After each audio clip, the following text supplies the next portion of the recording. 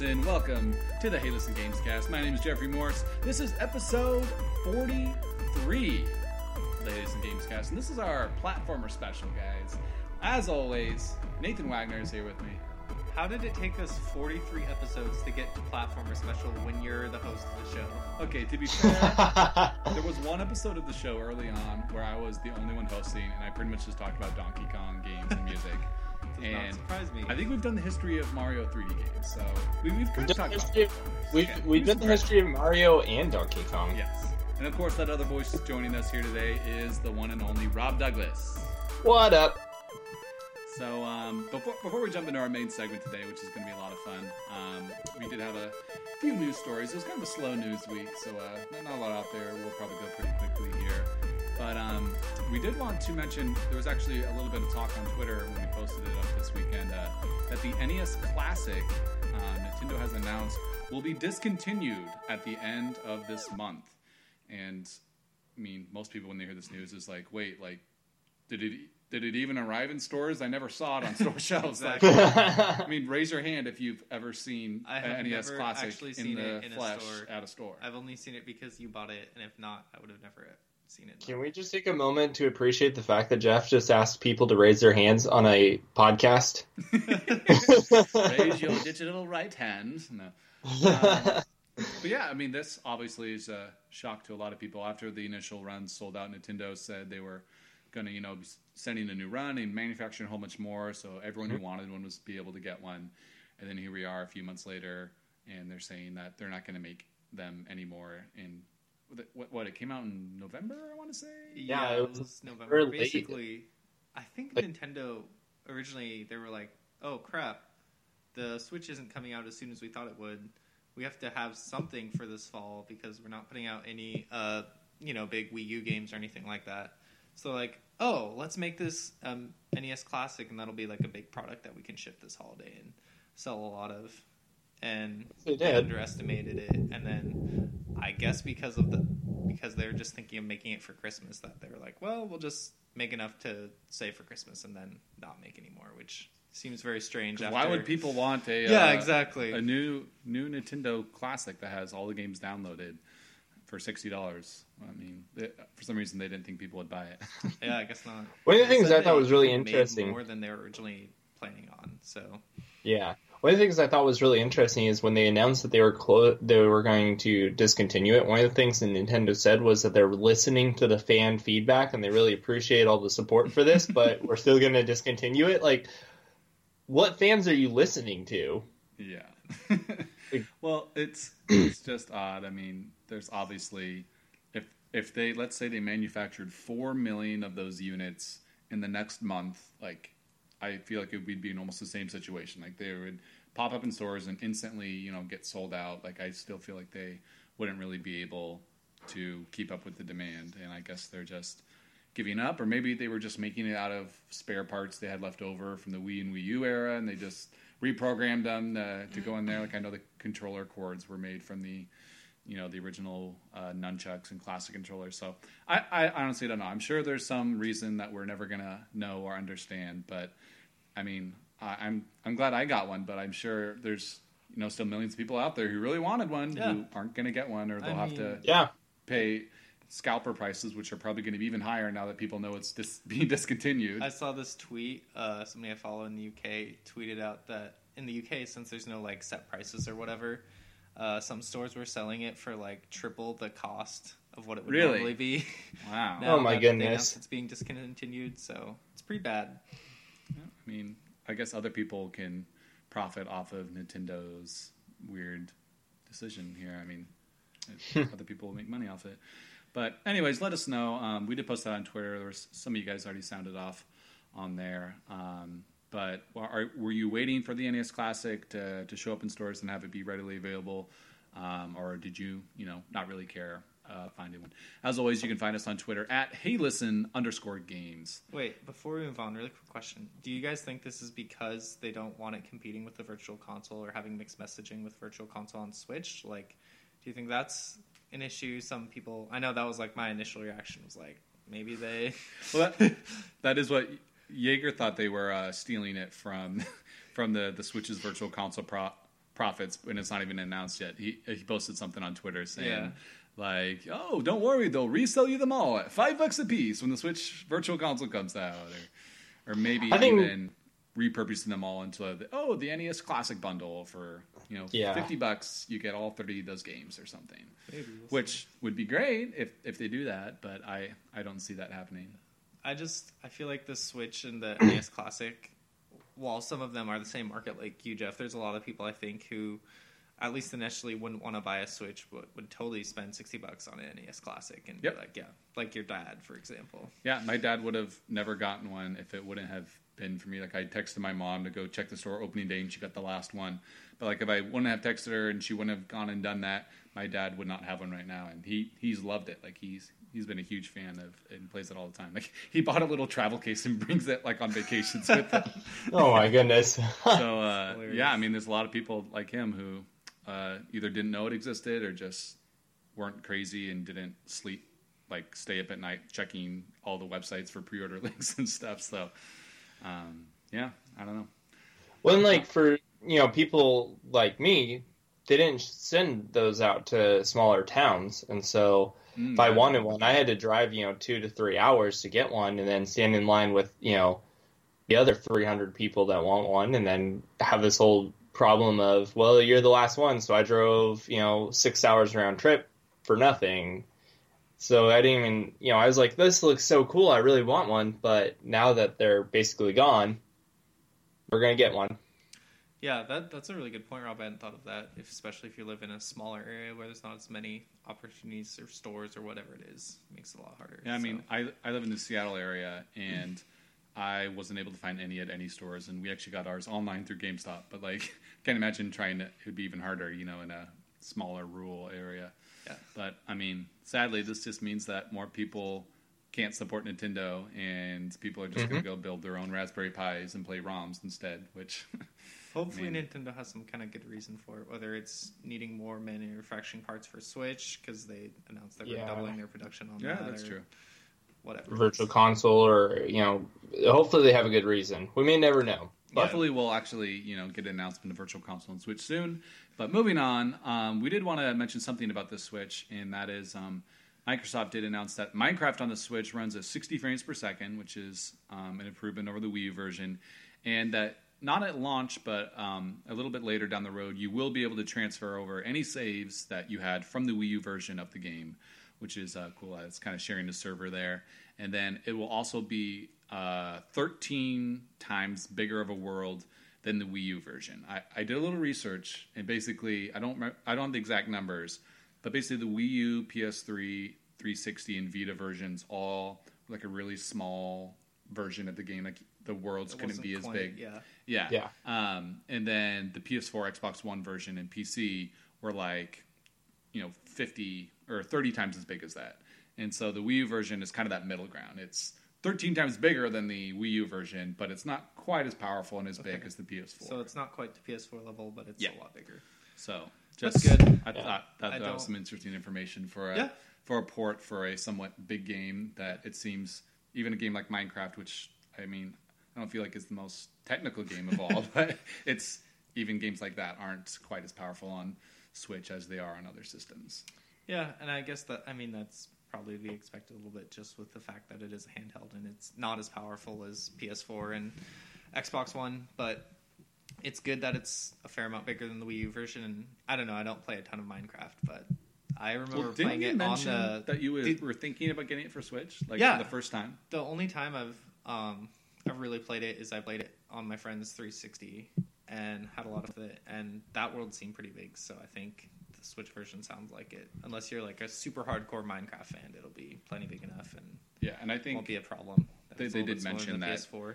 Eventually they would do updates, get it up to par and up to speed with other versions, but as of now, that's where the game is going to launch at. Is it going to be $30 on Switch? Have they announced a price point? Do you know? I'm not sure. I know it's I feel like they PS4, did, and I think it was $30 on the Wii U because of Mario. Oh, like the Mario DLC because of the Mario packs. kind of mashup DLC packs, or at least that's what I was assuming. Why it was $10 more, but yeah, I would definitely be interested. Just depending on the price, like if it's $20, I would much more likely to be like, yeah, sure, I'll spring in jump and get that game versus $30. It is $30. It's $30. Okay. Yeah. And the other versions are 20. So. Yeah. But I mean, you are getting a portable console version of Minecraft, which is pretty nice. Like, it's not a pocket edition like an iPhone. It's a full version, which is cool. Sweet. But yeah, so if you're into Minecraft, let us know. Or would you be interested in picking that up for the Switch? I mean, I don't play Minecraft really either, but it seems like it would be the perfect fit for a game like that, where you can kind of play it anywhere. On the go, yeah. All the Mario DLC and stuff is going to be in there as well. So, anyways, our last main news story this week has to do with Star Wars Battlefront 2. It kind of got a more full reveal this week after the leaked trailer from last week.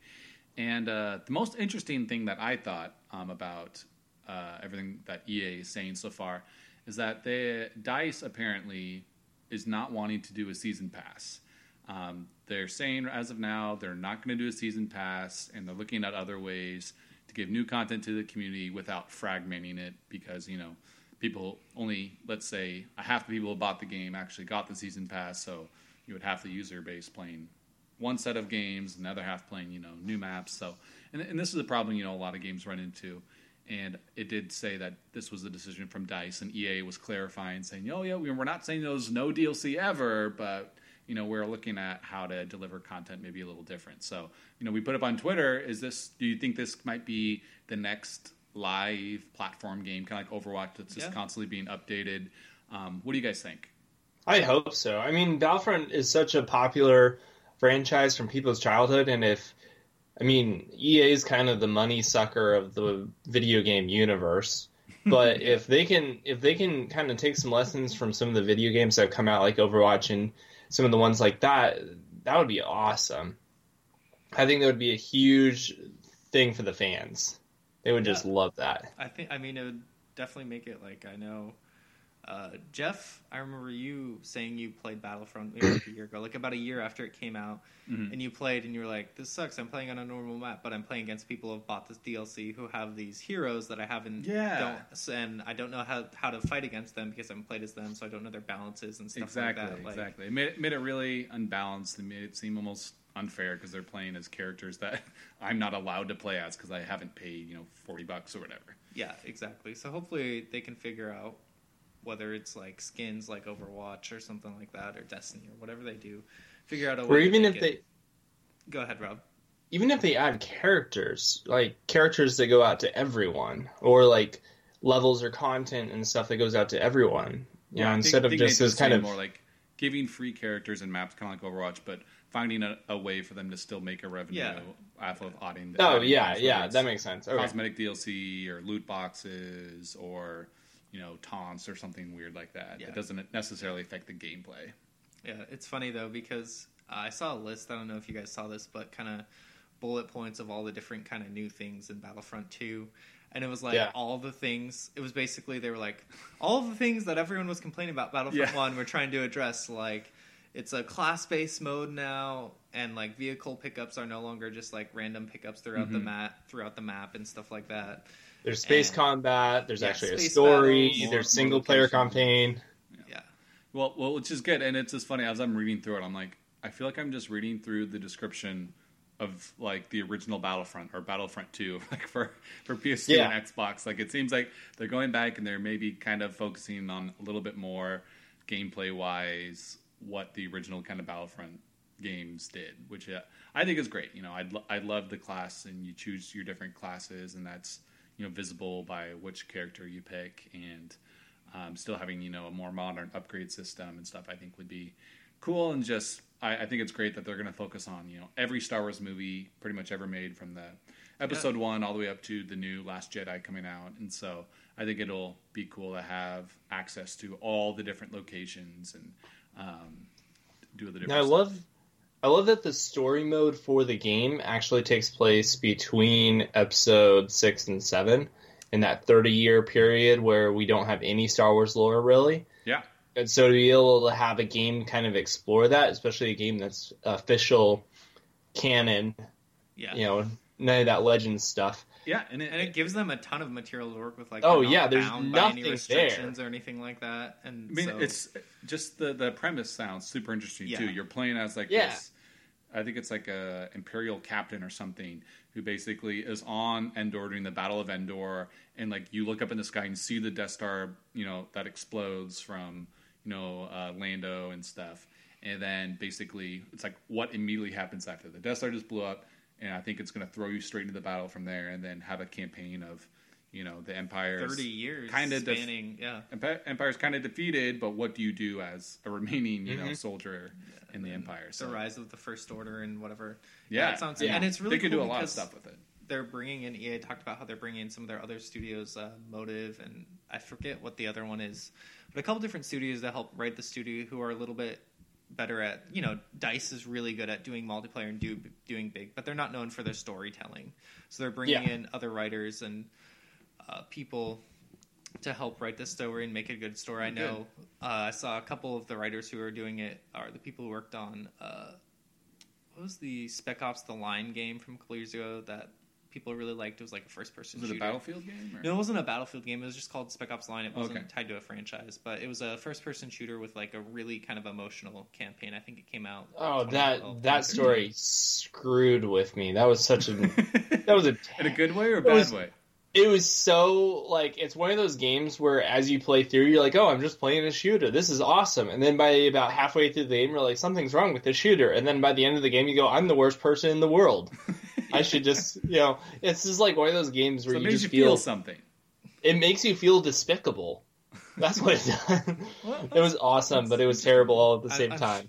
I'm sure they're not trying to make you feel despicable, Star Wars is a much broader license, obviously, than that. So they're hopefully not going to make you feel like the worst person in the world. I mean, any Star Wars game where I've played as bad guys, whether it's the Emperor in Star Wars Battlefront, Darth Maul in Battlefront 2, or Jango Fett in Star Wars Bounty Hunter, I've always felt awesome and I've loved it. So I'm excited to play as the bad side. I think that's more interesting than playing as, you're Luke Skywalker. What does he do after the moon? Like, I'm glad they're kind of branching out in something different and interesting. So yeah, I totally agree. We'll have to keep our eyes on that story. Hopefully it's received well. But so are you going to buy it at launch now, Jeff? I'm not going to buy it at launch. And I still don't really believe that there's not a season pass. I'm going to wait and see. Like, I feel like a month before it comes out, they're still going to sell some type of DLC pack or something. They're just not going to call it maybe a season pass. Like, I think they're still going to do DLC packs or something. They announced for the deluxe edition, I think they basically just announced different skins. Like, I heard some people kind of talking about, they're like, oh, I was going to get the deluxe edition, but like, it's not really any better than the regular edition. So yeah, I think it has different costumes for some of the heroes and stuff like that, which, I mean, fingers crossed, that would be great if all they do is, DLC awesome. That's cosmetic, but I don't see that happening with EA, but we'll see. We'll see. Alrighty. Well, our second segment of the show is our main segment. We are going to be talking about our favorite platformers. Between Yooka-Laylee coming out and having a pretty good first week of sales, we were just kind of talking about that and some other platformers, and we thought it'd be interesting to just kind of discuss what do we think makes a good platformer. I'm really interested to see what you guys think, because I feel like I've played a lot of platformers. You guys have dabbled in some different platformer franchises as well. But like, when I am talking about, a good platformer, like, or let's say a new platformer gets announced like Yooka-Laylee, right? What would that platformer need to have to get you guys like excited or on board or want to play the game? Like, what would make it stand out to you guys? I think for me, the biggest thing is just the world and basically kind of what it looks like the aesthetic that it's going for. Is it kind of fun? And I tend to go for like more bright, colorful games that look like they have a lot of different interesting locations and cool things, different characters to meet, and kind of cool things to collect and stuff like that. Different characters to meet and like kind of collectathons? Kind of, but honestly just the world in general. Like, give me a reason to want to explore and mess around in that world and stuff like that. And to do that, usually the best way to do that is to give some kind of collectible, but make the world just really interesting and a lot of fun to kind of play in, instead of kind of being something so you're about that more I've just seen a lot. Exploring the worlds and seeing kind of the game design and like the art and stuff like that. Yes, exactly. Like the art direction is super cool. I totally agree. I think like for platformers, often when I go into a platformer, what I'm looking for is the gameplay and the world. You know, kind of something that draws you in and gets you going into that world, and you get sucked in. Like I can think of a couple of platformers that really sucked me in. You know, like Banjo-Kazooie, Banjo-Tooie. They had like all these collectibles, and they had all this fun moves you could do, and all this world to explore. Lots of different themed worlds. Same with Mario 64, but also I think of games like Limbo, which is kind of a it's a short platformer, and it's all this difficult. It's really difficult, but I remember just colors, black and white. It's just all black and white and gray, and I remember playing it like almost completely in one sitting because it was just so interesting, the gameplay and just trying to figure out all the puzzles and the challenges and stuff. And it was dark and creepy, but like the world, the aesthetic, kind of the gameplay, I think those are all good elements of a platformer, and those draw me in as well. Yeah. So Limbo is a really interesting example because, like I just talked about the world. When I initially played that, I think I got it as a free PS Plus game. The world completely kind of turned me off. I was like, "This is ugly. This is scary." Like there's that spider thing or whatever that stabs you, like in the first. You're like, "I'm this little child. This is horrible." Like I played it and I was like, "No, this is not the game for me." And I was like bored one day and I went back and started playing it and I was like, "Oh, there's a lot of kind of cool like puzzle platformer elements that aren't too hard to figure out, but are really rewarded. Like you feel really good when you figure it out and are able to do what the game is asking of you."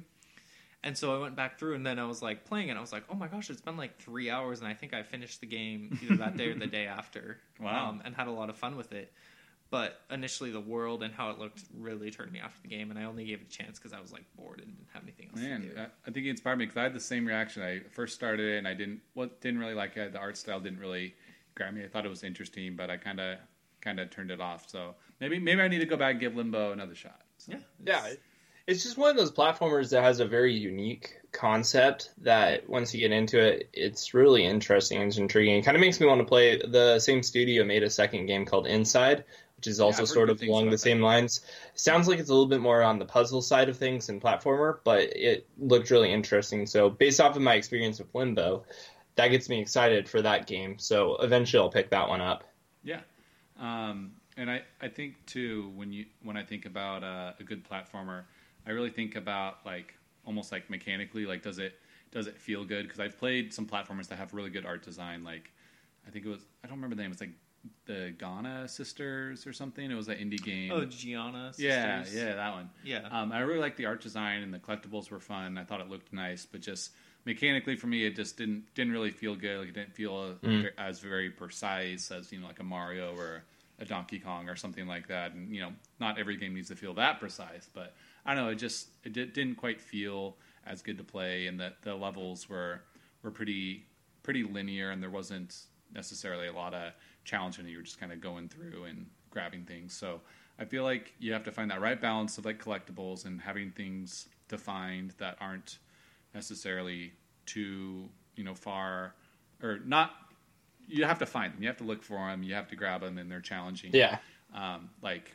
Mario 3D Land, I didn't enjoy as much. I mean, it was good for what it was, but all the collectibles, like the big star coins you try to get in every level, they were in plain sight. You just had to go grab them, and they weren't really hidden. They weren't really that hard to get. Mm-hmm. While in a game like, Donkey Kong Country or something where the secrets are so well hidden, where you have to really kind of dig around and take your time and explore the world and find the levels. But at the same time, usually my first playthrough through the Donkey Kong games, I just kind of go straight through it. I beat the game, and then I kind of go back and I get more gameplay out of it by finding all those secrets and stuff like that. So I love a platform with lots of secrets. That's funny because I know I really liked Mario 3D Land because it was pretty easy, so I was able to get all of those coins and stuff like that. And then I also really liked that once you beat the game, it kind of like had that second. Yeah, that was cool. Because I beat the game and I was like, wow, that was really easy. Like, I felt like I was a little bit cheated, and then it had that second game that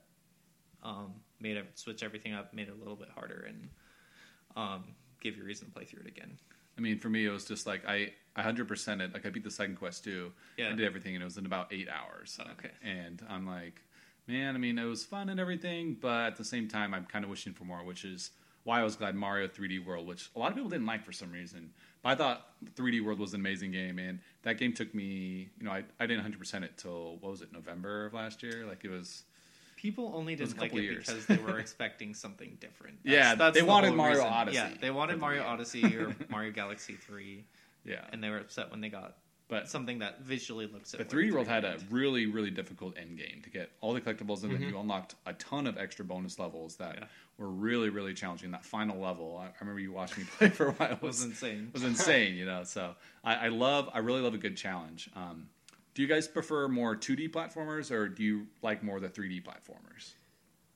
I find myself playing more of the 3D platformers, but I don't necessarily have a preference one way or the other. I think the reason I like the 3D is because you have more of the three-dimensional space for jumping and that sort of thing, versus there's a little bit of an added challenge of trying to land on a platform that's suspended in space, so you're trying to angle the camera just right, which is almost a game in of itself. Yeah. And jump across this chasm and land on this moving platform or something. And I think that's a fun challenge. But like the 2D, where it's just a side-scrolling, there's all sorts of different challenges added in there, because there's more.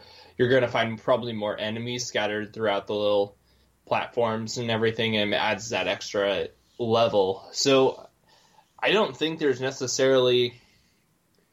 I don't think I could say I prefer one or the other. I'm drawn more to 3D, but I don't necessarily prefer 3D. I'll play a 2D and have a great time with it. And yeah, it's funny. It's funny. Yeah, I'm almost kind of the same way. Like growing up, I was all about the 2D platformer. Like all I played was Super Mario World, Super Mario Bros. 3, and Donkey Kong Country. Like those are my 3 games like I only played growing up. And then once I ended up getting Mario 64, like I pretty much dropped all those old games, and all I played was Mario 64, and just got every single star in the game over and over and over again. And then playing some of the other 3D platformers of the the next couple of years, like Banjo-Kazooie, and there was even some good ones on the GameCube, and then after that I was kind of starved for 2D platformers again. So I went back and I'd play my Super Nintendo when I was in middle school and high school again, and then they kind of had that 3D or the 2D game renaissance come back with New Super Mario Bros. It was the first time Mario was back in 2D, and I played the original DS one and the Wii version like countless hours. Like I probably played over 100 on the DS wow. one, and had some fun multiplayer stuff and everything too. And so that was really, really fun for me. And then obviously when Galaxy came out, and then Mario 3D World, we've been kind of more on the 3D Mario or 3D games again. But then with the Wii U, other than 3D World, it was really a 2D platforming console. It had the really good Rayman Origins, which, speak about art styles, they came out as one of the best game is beautiful. Yeah, one of the best art styles of any game. They do some really fun stuff with some music levels, and it looks all hand drawn. So that game's just really fun to play. And then Donkey Kong Tropical Freeze, is one of my favorite games of this this last generation. And even Yoshi Whirly World, and they made a sequel to the Kirby Canvas Curse, which wasn't great, but Nintendo seems to be pumping out their 2D platformers, which I loved. I know a lot of people didn't particularly enjoy as much, but so now I'm more of a 2D guy. And even Mario Maker, it was really, really challenging, and I loved being able to play basically new versions of my old favorite Mario games. And so well, and even just beyond the Nintendo properties, there's things like Shovel Knight and exactly. Some of those games that have been kind of coming out like that, like and a lot of indies and Shovel Knight. Like a lot of the Wii U. I got that first week, and I'm just like, I'm never letting go of my Wii U. It has so many good platformers. Yeah, there's just I think with the recent 2D platformer kind of revolution, there's a lot of good 2D platformers that really draw people in, and you get a lot of variety. Because, you have anything from that Mario Maker, which can have levels that are almost entirely impossible to beat. Yes. To things like, some of the like Shovel Knight or something like that, or like, what was it? There was a game I was looking at, Evoland, where it like evolves as you go along and like stuff like that. Like there's all these great indie 2D platformers, but I think what we're seeing right now is Yooka-Laylee is trying to push the 3D platforms. We have Mario Odyssey coming out later this year, so Snake Pass came out is coming out, and it's supposed to come out on Steam this year. I don't know about other platforms, but that game is very similar. Yeah, Kickstarter has shown us that people are kind of thirsty for 3D platformers again, and kind of that old school Banjo-Kazooie type type platform, which I think is awesome. Yeah, so I think we might start to see. Probably, I don't think Yooka-Laylee is going to push it. I think Mario Odyssey will push it. I think Mario Odyssey will push us back into the 3D platforming world for a few years. Maybe. We'll see. I mean, Nintendo has kind of carried... Mario has kind of carried that mantle for the last, 15, 20 years, even when no one else is making it. Oh, yeah. But the 3D versus 2D question to me is really interesting because I'd prefer 3D a lot over 2D. And I was thinking about it, I was like, well, maybe just because I grew up playing a lot more N64 than I did NES and SNES, I didn't start playing video games until I was in elementary school versus being younger, kind of like you, Jeff. Noob. And so I grew up with that, but I was also thinking about it, and the thing I really like about 3D is that it gives you kind of, like, 2D is very linear. Like, if you die, like, you have to get past that part, basically. Or you can go back and play an old level that you've played. Versus 3D, especially with the N64, where there was multiple worlds that you could explore and be like, oh, I'm going to get this star now in Mario 64. Oh, I'm having trouble. I'm going to go to this other world and get this other There's still 119 other stars to get. Yeah, exactly. So yeah, there's that's a lot true. more variety. You get a little more choice. Where if you do get stuck, you can be like, oh, I'm going to go off and do this other thing. Instead Yeah, of 3D does provide a little stuck. bit more of that open world kind of go wherever you want to. There's still locked doors and stuff like that, but it is a little bit more freeing in the sense that you don't have to get past that one Goomba that just keeps killing you every single freaking time. And it's sorry to bring this up, but it was really interesting because I was talking to my wife yesterday, and I was like, so why are you liking Breath of the Wild so much more than any other Zelda game? And she was like, well, I really like it because if I get to a shrine or a dungeon that I get stuck on, I can just go off and do something else, and I don't have to continue progressing. You're not stuck like in the water other, temple for 2 exactly, years. like the other Zelda games, basically. Yeah. And I think that same concept applies to 2D versus 3D platformers. Yeah. What do you guys think about, like, speed in the platform? I mean, platforms can be anywhere from slower paced to more fast paced. I think of Nintendo, Mario games are typically a little more fast paced, especially the 2D Mario. You have a timer. You got to get to the flag before the time runs out. And then you have more like Donkey Kong and Yoshi where there's lots of different little secrets and collectibles to find. There's no time limit. It's a little more slow paced. Even the music is a little more relaxed. And then, we even have games like Sonic the Hedgehog, which are extremely fast. And that was, its selling point. It's a very fast platformer. And then now we have a very popular 3D platformer, Snake Pass. That's one of the slowest platformers I've ever played, but it's a ton of fun. So what do you guys think? Do you think, faster platformers are more fun, or do you kind of prefer to kind of take your time, not have a time limit, just kind of slowly explore everything? I think I know what Nathan and I think we'll both agree on this one. I like slower simply because I like to take my time and think about the challenge that I'm facing rather than panic-driven running off of a cliff into that enemy, or as Nathan is if you ever go on our... Is that on your YouTube channel? I think it's on my old YouTube page. Yeah, it's on your old YouTube channel. Maybe we'll throw that up there on Twitter, on Hey Listen or something like that. But there's this video of Nathan trying to get past a fish in Super Mario Bros. And screaming and dying repeatedly over and over again.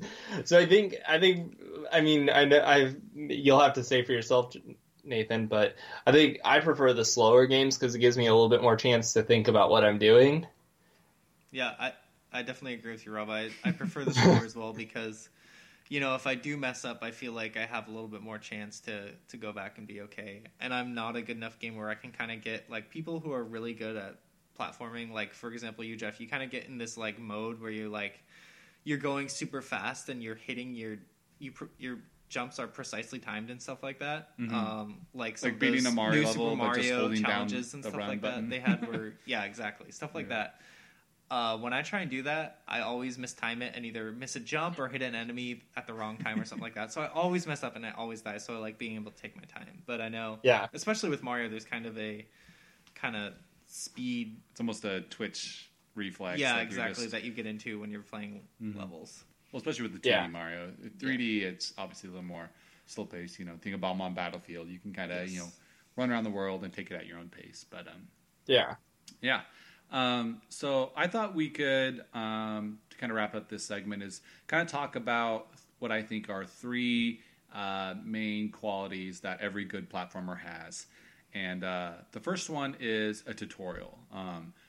Every platformer, whether it spells it all out and holds your hand or just kind of lets you go at it, kind of has either a level or some type of mechanic to kind of teach you how to play the game. I think Banjo Kazooie, it kind of slowly taught you moves one at a time in each world. While in Mario 64, you kind of had everything unlocked straight from the get-go. And, that's an example that I think of having a really good platforming tutorial. The game starts, it drops you in, you jump out of the tube, and you have this giant courtyard in Peach's castle to just run around. And that's what I did the first time I played the game. I didn't even go in the castle. I just ran around the courtyard, jumped into the the moats and climbed trees and flipped off of them, did triple jumps and just tried learning all the different moves that they showed in the manual with all the different artwork. And so like right away you understand the physics and how to play a game like Mario 64 by just being in the courtyard there. And then obviously the levels progress and get more and more challenging and have you do different stuff. But you play that first level where you go get the big bomb on Battlefield, and it teaches you, you can pick things up and you can throw them and you can butt stomp. Yeah, and you can butt stomp, and it gives you those different. It basically lets you practice those skills and then puts them to the test with the different bosses, and obviously they grow in difficulty. So, what do you guys think? What kind of platformer comes to mind when you think of having a really good way of teaching you how to play the game? I really like the Banjo-Kazooie, Banjo-Tooie series simply because as you progress through the story, you unlocked moves that were related to the world that you were in. And you didn't there wasn't a whole lot of backtracking as far as moves are concerned. Kind of like the idea that once I had finished an area, I didn't necessarily have to go back to it. But, like Super Mario 64 is like that also. You could go through and just do all the stars from every single world as you went. I like that kind of give me the moves as I go or give them all at the beginning. Mm-hmm. Yeah, well, even like with the original Mario Bros, you start up and you see that Goomba right away. And the game will teach you, if you don't figure it out, that if you touch him, you die. You die, yeah. And so you learn your first skill, the jump button and getting that. And then, the second block in the game right there at the beginning that you see on the screen is the mushroom. You learn, when I get that, I turn bigger, I can absorb a hit. Then you get the fire flower halfway through the level, and it teaches you, you can, shoot down enemies. And then you can even find a star in the level or in the 1-up. And so it teaches you all these different power-ups. And it's slowly, the first, I think in that first level, there's a little part where you have to jump over these little staircase. And if you fall down the gap, you're fine. There's land there. But then there's another one after that has a pit. And if you fall down, you die. So, yeah, the first one you kind of practice. And then the second one, it tests you a little bit more. So. Yeah. I mean, that game is like one of the best. The reason it was so good is because it had such amazing game design philosophy, and people literally, like, anyone could pick it up and play it, basically, and stuff like that. Yeah, it's been a little frustrating. Without having any text tell them what to do or anything. It's been a little frustrating playing Yooka-Laylee, because in Yooka-Laylee, you have to collect the quills and then buy every single move that you want to use. Mm-hmm. So, like, I spent the first, I played it this week, and I spent basically the entire time running around getting quills so I can unlock the moves that I can use. And so that was a little frustrating. You can't do anything until you collect all this stuff and then buy it. I was like, that's kind of unfortunate that I have to do all this. I have to do all this extra, like, busy work so I can.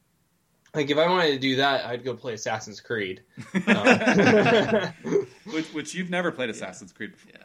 Never. Oh, no, never. I hate that series. I mean, that's kind of the other way to progress, is basically to kind of lock your game behind certain moves and stuff like that. That's another way, system of progression.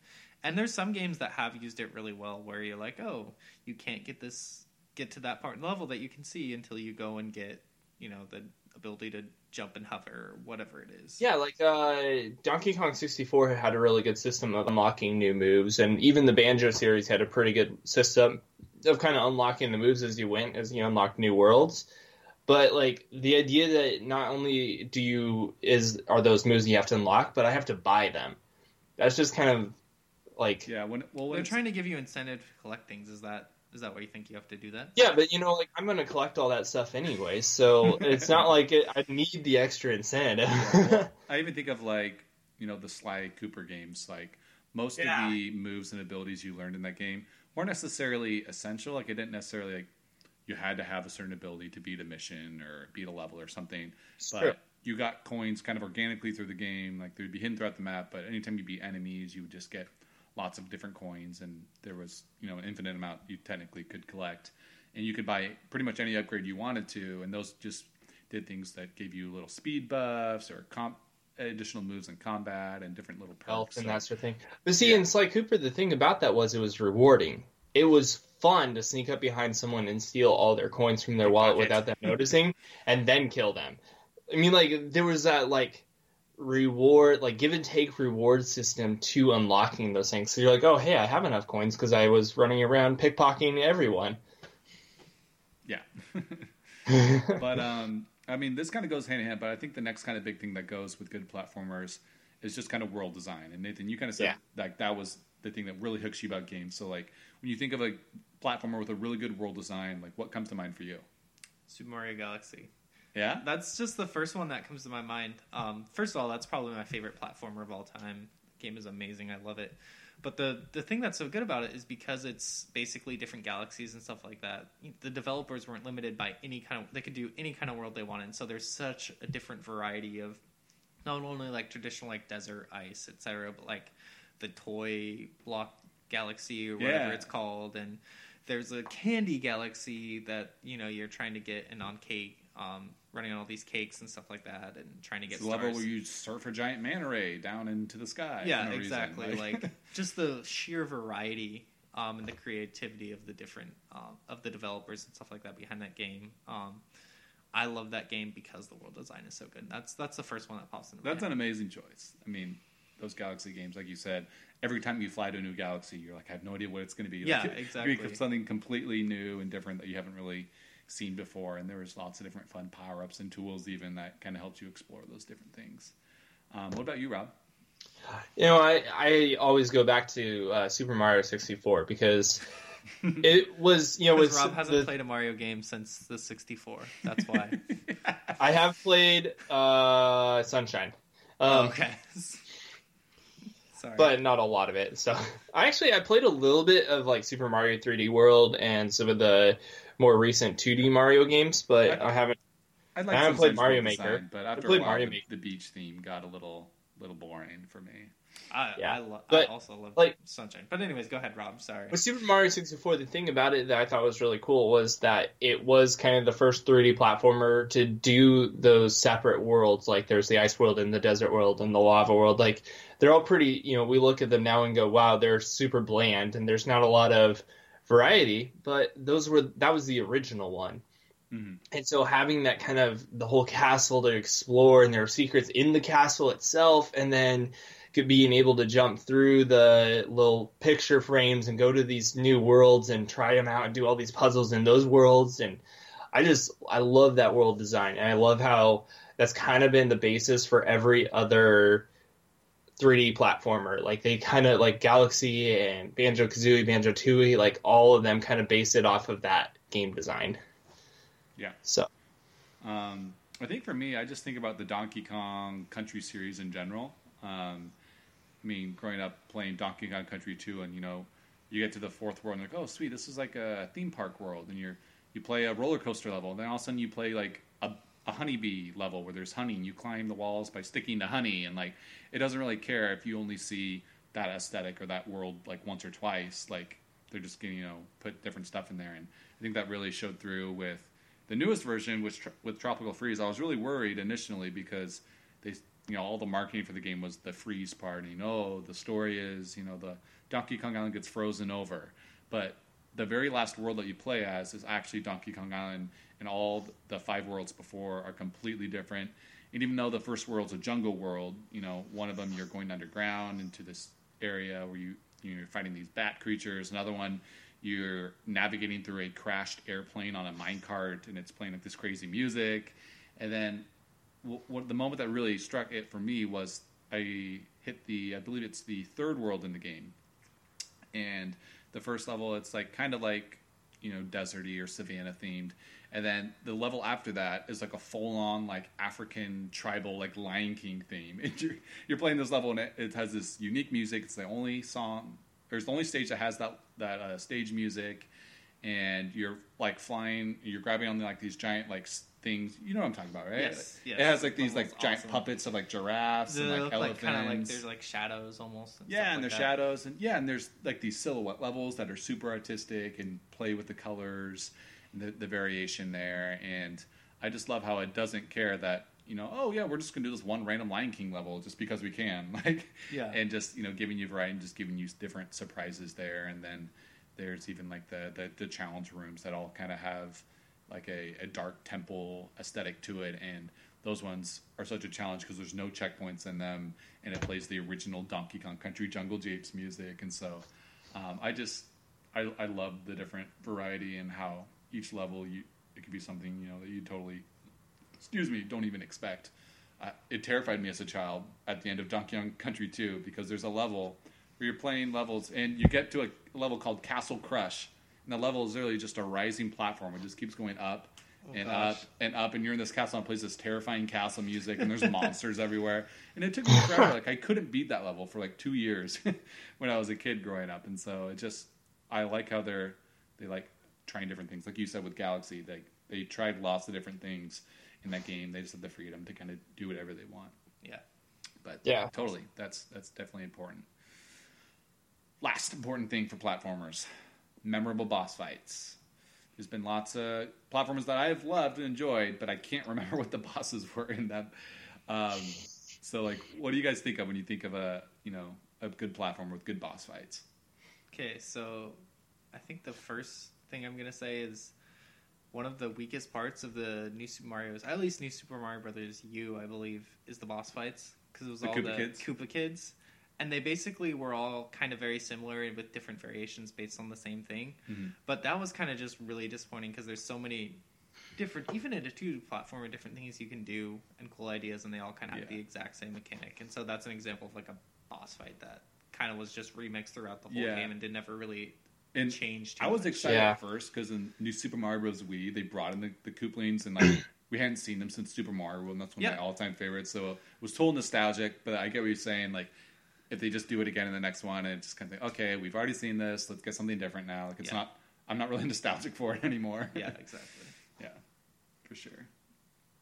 So what's a good boss fight? Like someone, Rob, Nathan. I was thinking like, in the Banjo games, I can't remember if it's Kazooie or Tooie where you fight the two dragons. Two dragons. Honestly, Banjo-Kazooie is one of those games. I don't remember any of the boss fights other than the Grunty fight at the end. There's so many different ways to play the bosses. Like there was the big troll guy in Banjo-Tooie where you had to like dodge him and then hit him from behind and all this stuff. And then there were these dragons that were flying around. There was an Ice World dragon and a Fire World dragon, and you had to shoot them with the eggs and everything. And like, it was so challenging. I remember like spending so much time trying to beat those. I was trying to think like, because there's, if you're going to talk like bosses, you think like the Mario games, and their bosses are all fairly repetitive. Especially since, Bowser is pretty much the main boss in most of them. I mean, Galaxy's a little different, Sunshine's a little different, and Mario 64 a little different, but most of the 2D platforming... Yeah, you get to fight him in a hot tub in Mario Sunshine. So unique. Yeah. There was like, it's Bowser, but in a different way. It's like, or like the Sonic games. The Sonic games, while they were challenging, they were all the same guy. And like, I like the idea of, you have different bosses, so you have to really think about, okay, so... I beat that last boss this way, but this boss is completely different. It has nothing in common with that last boss. So I have to really throw away everything I was doing and start over. So I like that. I remember a lot of the bosses. I love those games too, where you are building up and like you're in like a world or something. There's a boss fight at the end of the world, but you have no idea what that boss is going to be. Like I don't know if it's going to be, I don't know if it's Bowser or whatever. Like it could be any just weird, random themed boss creature. So it's almost like I want to, cut out things, or I want to get to the end of the level or the world so I can see what that boss is. Yeah. And I'm going back to Donkey Kong here, but Donkey Kong 64, like I remember, I'm in like the frantic factory level. And I'm like, oh, what on earth is like the boss gonna be in this world? I have like no idea. This this like a weird factory level. There's little robots everywhere. And you get to the boss room, and all of a sudden, like this giant Jack-in-the-Box thing falls down. That thing was stupid hard. Yeah, it was super hard, but it was like an evil Jack-in-the-Box toy that had like a weird duck head. It was like super weird. Like I would have never imagined it, and it was like super epic. I remember it being really hard. Me and my brothers were just like entranced by this really weird fight, and there's a really cool like fire dinosaur that you fought as Diddy. The first boss was this armadillo with giant cannons on its back, and the final boss in that game. Do you guys know what the final boss is in DK64? Yeah, it was the boxing. Don't need to put out spoiler tag here. I don't know what it is. I didn't play. I don't think so. It's been out for 20 years. Okay, well, spoilers for Donkey Kong 64, but you fight basically King K. Rool in a giant boxing match, and it's literally you're fighting him as a boxing fight, and you play him as all 5 different Kongs. So like with Chunky, you grow up big and you like do like a fist to fist fight. With Tiny, you literally shrink small, and I'm like, what do you do? And you have to go into a hole in his shoe and like fight his toes inside of his shoe. So that's like completely different from how the actual game plays. Exactly. Basically. Yeah. It like that's awesome, dude. That was such an awesome boss fight that took me forever to beat. Yeah, I mean, it doesn't tell you what to do. It was so great. I finally got the jetpack as Diddy. I'm like, I have no idea what to do. I'm shooting with my peanuts. It does nothing. Then I go up and I start shooting the little lampstand, and the light falls down on his head and damages it. I'm like, what? Like, this is amazing. So I love weird, crazy boss fights like that. Oh man, Jeff, what? You gotta be careful of your wording. Did I say something bad? I'm sorry. Peanuts. Yeah, I think the peanut pop gun. It's a classic. It is a classic. I think the biggest fault with when I think about platformers, obviously the one that I think of the most is Nintendo and stuff like that, and especially Mario. And the biggest fault with Mario is that Nintendo, for the longest time, with all their boss fights, has the classic formula of you have to do 3 kind of hits on basically the boss. 3 hits and they're gone. You know exactly what. But they do a good job of mixing it up and having really good variety. Well, the Galaxy games had the Galaxies had tons of different ones. When I remember when they were announcing the game and they showed off that like lava octopus fight and stuff like that, that was really cool. And I enjoyed Petey Piranha in Sunshine. He was fun. Yeah, I was just thinking about him too. He was kind of like the first boss you fought in that game, and he was a great kind of intro. And I remember like the first time I played him, I was like, what am I even supposed to do? And it took me a little bit to figure out how to beat him. So. You have to drown him or gorge him with water. Yeah, exactly. Like you're like this. You would never think of that. Yeah, but it makes sense in Central Sunshine. What were you gonna say, Rob? Oh, I was going to say, Jaeger in the comments said SpongeBob Battle of Bikini Bottom had some awesome bosses. Dude, that's true. I didn't want to mention it, but I played like all those SpongeBob games back on GameCube, and they had some really good 3D platforms. I beat Battle for Bikini Bottom and Revenge of the Flying Dutchman. And I remember, especially I think it was Battle for Bikini Bottom, you had to fight giant robot versions of like Squidward and Sandy and SpongeBob. Oh gosh. They're just these insane boss battles that were really cool. So no, I would be like, So I think for that. I think the uniqueness of the boss fights are what we're saying is what makes it memorable. Like the boss fights, fighting Bowser in Mario 64, it's the first time you do go around him, grab his tail, throw him. Go around him, grab his tail, throw him. I mean, it's really repetitive. It's not very exciting, but like these other battles where we're trying to think like, oh, dude, what do I do? I think that makes it really memorable is you have this moment when you start the boss battle where you go, I have no clue what I'm supposed to do. Yeah. I touch him and I take damage. That's all I know. Yeah. Yeah. I think that's what kind of makes the platformer really unique is when you don't know what to do, and that's part of the challenge of playing it and beating it is that discovery of how to play it, how to beat it. Yep.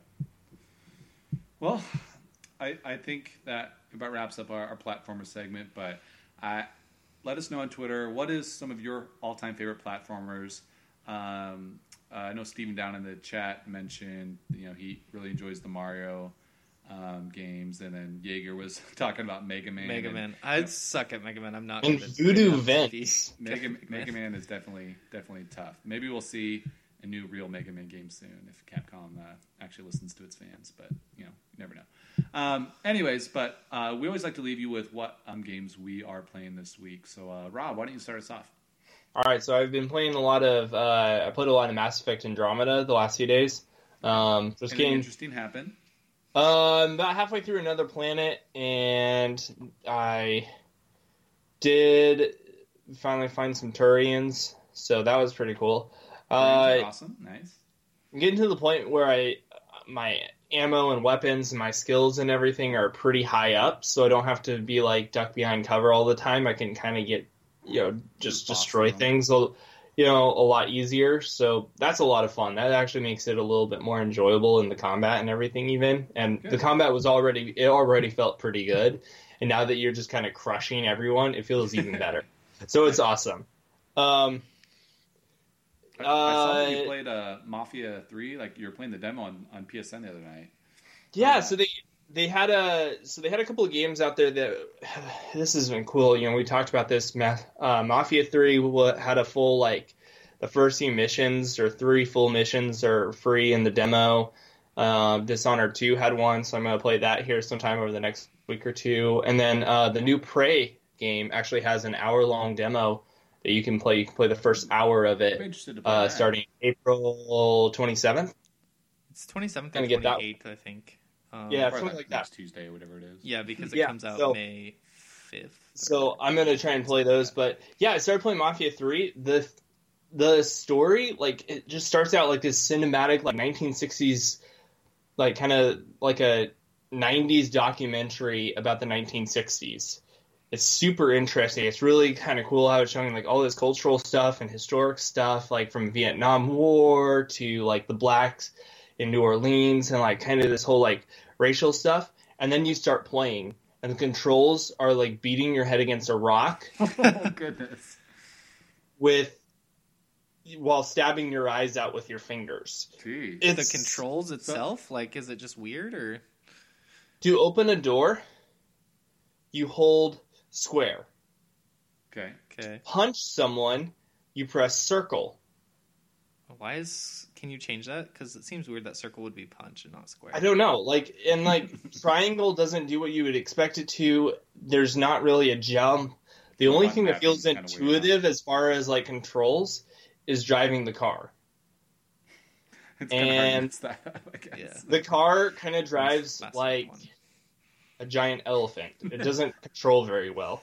So the gameplay has been. You enjoyed the story and the cinematic. The story's been really good. The cinematics are really great.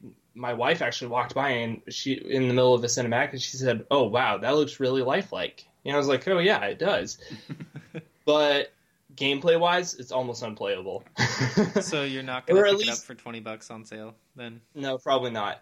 I think if you played it for a couple of hours, you might get used to the controls. But at where I am, only playing for an hour or two, it's frustrating. Yeah, that makes sense. And then I've also been playing ukulele. I'm loving kind of collecting stuff. I'm loving the worlds. The worlds are really cool, and it's cool how you can kind of unlock progressions in the world as you go. The world is not complete when you start it. You expand the size of the world. Yeah, you can expand the size of the world, which is awesome. I already mentioned kind of the buying moves is kind of annoying. And then the other thing that's kind of annoying is the one of the things that's famous about the Banjo-Kazooie games is you could shoot the eggs and stuff. Yeah. And you can eat the plants and shoot them with the chameleon Yoka. Mm-hmm. But it's not very, control-wise, it doesn't work very well. It's hard to control and aim correctly, so it's really challenging. Mm-hmm. I was having a lot of trouble with that, so maybe that's just... I remember those eggs were very hard to control as well. Yeah, which was kind of one of those... It was kind of one of those things where that was super annoying in Banjo and Kazooie, but the nice thing about Banjo-Kazooie is you can zoom into, first-person mode and really zone in. Can you not do that? You can't do that in Yooka-Laylee, so...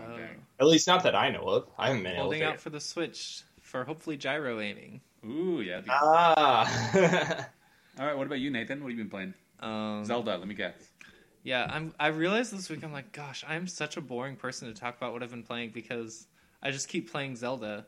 I am 65 hours in now, I think. That sounds right. So about 65 hours in, have unlocked about 2/3 of the map, and have done about 60 shrines, 40 Korok seeds. That's good. Something like that. So, still you have more shrines completed than Korok seeds? Yeah, I haven't found them. I don't know. I haven't spent the last couple hours. I've spent more time kind of trying to go out of my way to be oh, there's probably a Korok there. Let me go check. But the first like 2/3 of the way I was playing game, I kind of wasn't trying to get them at all. Yeah. So It takes you a while to kind of understand how they. yeah, work and where they're at, exactly. I guess. So, but yeah, still having a lot of fun. I like I just upgraded the part of the game where you can get a certain thing you live in. That otherwise I thought was really cool. And then I found the side quest to kind of start building a town, which is awesome. It's such a cool I saw mechanic. that as well. So I want to kind of do more of that. I'm really interested to see how that turns out. Yeah, I me have too. no idea. I'm like curious to see how that's going to happen and work out and stuff like that. So I was watching a video the other day of Breath of the Wild, and someone took the hang glider and like using some of the platforms or something like that, they launched themselves super high and like flew clear across the whole world. So I was like, dude, you guys need to try that. yeah, I'm kind of trying to play the game normally without doing any of the crazy cheats like flying on a minecart and stuff like that. But I'm sure once I play a little bit more, I'll be like, okay, I'm just gonna mess around because the physics system and everything makes it like crazy things possible. My favorite is I saw on Reddit the other day. Link got a giant boulder. And he froze it in stasis and smacked it 10 times so it would go flying when it unfroze. And he went up and rode on it, went flying halfway across the map and landed on top of like a temple or something. And the caption for the video was, "The pioneers used to ride these babies for days." Miles. That's awesome. But yeah, it was funny. Yeah, and besides that, I've also been playing Overwatch, which is the other game I play a lot, I guess. Yeah, we played a bit the other night. Played a bit the other night, and I played a bit just outside of that. The new mode is really fun. Uprising PvE and it's a lot of lore. Yeah, and it's like pretty long. Like I was impressed. Like to play one round, it took me like 25 minutes or something like that. Well, so the only other PvE event they did was the Halloween one. You're pretty much were just standing at one little gate, standing in one spot, defending waves, and a couple different, I guess, boss enemies kind of came, but you were just right there. This one has you moving all back and forth throughout this map, and it's like about 15-20 minutes long even. So. Yeah. I agree. Yeah, it's pretty cool. Yeah, it's great. And then played some more Destiny as well. I hadn't played that game in like 3 or 4 months, and I jumped in and tried to play Iron Banner last week, and got my butt handed to me. Did not do well at all. Like I was looking, I was like, oh man, that might be my lowest KD ever in this game, which is pretty bad. Wow. I had a I'm gonna look up your Destiny stats. 0.06 KD at one time. What? It was bad. Props to you for admitting that. Yeah, it was pretty bad. But I found out that like they kind of upgraded, so you can. My level is a little bit lower, and you can kind of. You don't have to be as grindy to upgrade your level to where it needs to be to play the new raids and more stuff rewarding. like that. So it's more rewarding, which is nice. Good. But yeah, cool. That's about it. For me, we played some Overwatch, and then I've actually been kind of playing that almost daily. It's been fun getting back into that and playing the multiplayer, trying the new mode. I'm really liking Asira, actually. I know we haven't talked about the new character a ton on the show, but she's a lot of fun. I've been kind of trying to figure out how to use her, and using her shield. She can plant a shield, and characters like Bastion or something can just set up right behind it, and go to town. So it's been a lot of fun doing that. And then I'm actually kind of going back to Snake Pass. I haven't beaten it yet, but I found myself just going back to the old worlds that I had beat, but I didn't find all the collectibles because I knew I would want to go back later and find them. And so I'm like going back and finding the last couple gold coins and stuff, and it's really fun. It's just a relaxing game. I really like the music. It's that kind of has that Donkey Kong feel, and I'm enjoying going through that. And then I've actually been playing Resogun on PS4. I picked it up on sale a week or two ago, and I think it was a launch PS4 game, or it was a launch PS4 game. Yeah, and I had heard good things, but I never had picked it up. And it's almost kind of like Gradius, where you're shooting to the left or the right only, but you're kind of going around like a cylinder almost. Mm-hmm. So not quite like a dual stick shooter like Geometry Wars, but it's really fun. And you can like make your own ships. So like people made their own like little ship with pixel designs and uploaded them. So I got like a R-Wing ship and like a Pac-Man ship. My wife walks by, she's like, "Are you Pac-Man shooting a bunch of like spaceships?" I'm like, yes, I am. That's awesome. So I've been having a little fun. I finally beat the main story arcade mode, and it was fun. It was really rewarding. So now I'm just kind of going back and playing it on hard mode and getting high scores, and I'm kind of feeling that fun arcadey vibe. I would totally buy a Graceful Explosion Machine. It's kind of a similar game on the Switch if I didn't have Resogun, but Resogun's a lot of fun. It's kind of scratching that arcade itch for me. So Sweet. Definitely recommend it. Check it out if you have the PS4. It's a fun game. It goes on sale under $5 pretty often. Yeah, pretty often. There was just a great flash sale this last weekend on PSN, and I didn't realize there was one until because I was super busy this last weekend. You were too. Yeah. Monday morning right after it, and I was like, oh man, like there was a couple games that I was interested in that were like $3-4 or something like that. Yeah. Yeah, I love those flash sales. They don't like once a month. No, they come back pretty quickly. Yep. Alrighty, well, I think that about wraps up our show for this week. We will leave you with Ivory Towers, the ukulele official soundtrack by Grant Kirkhope. Have a great week, guys.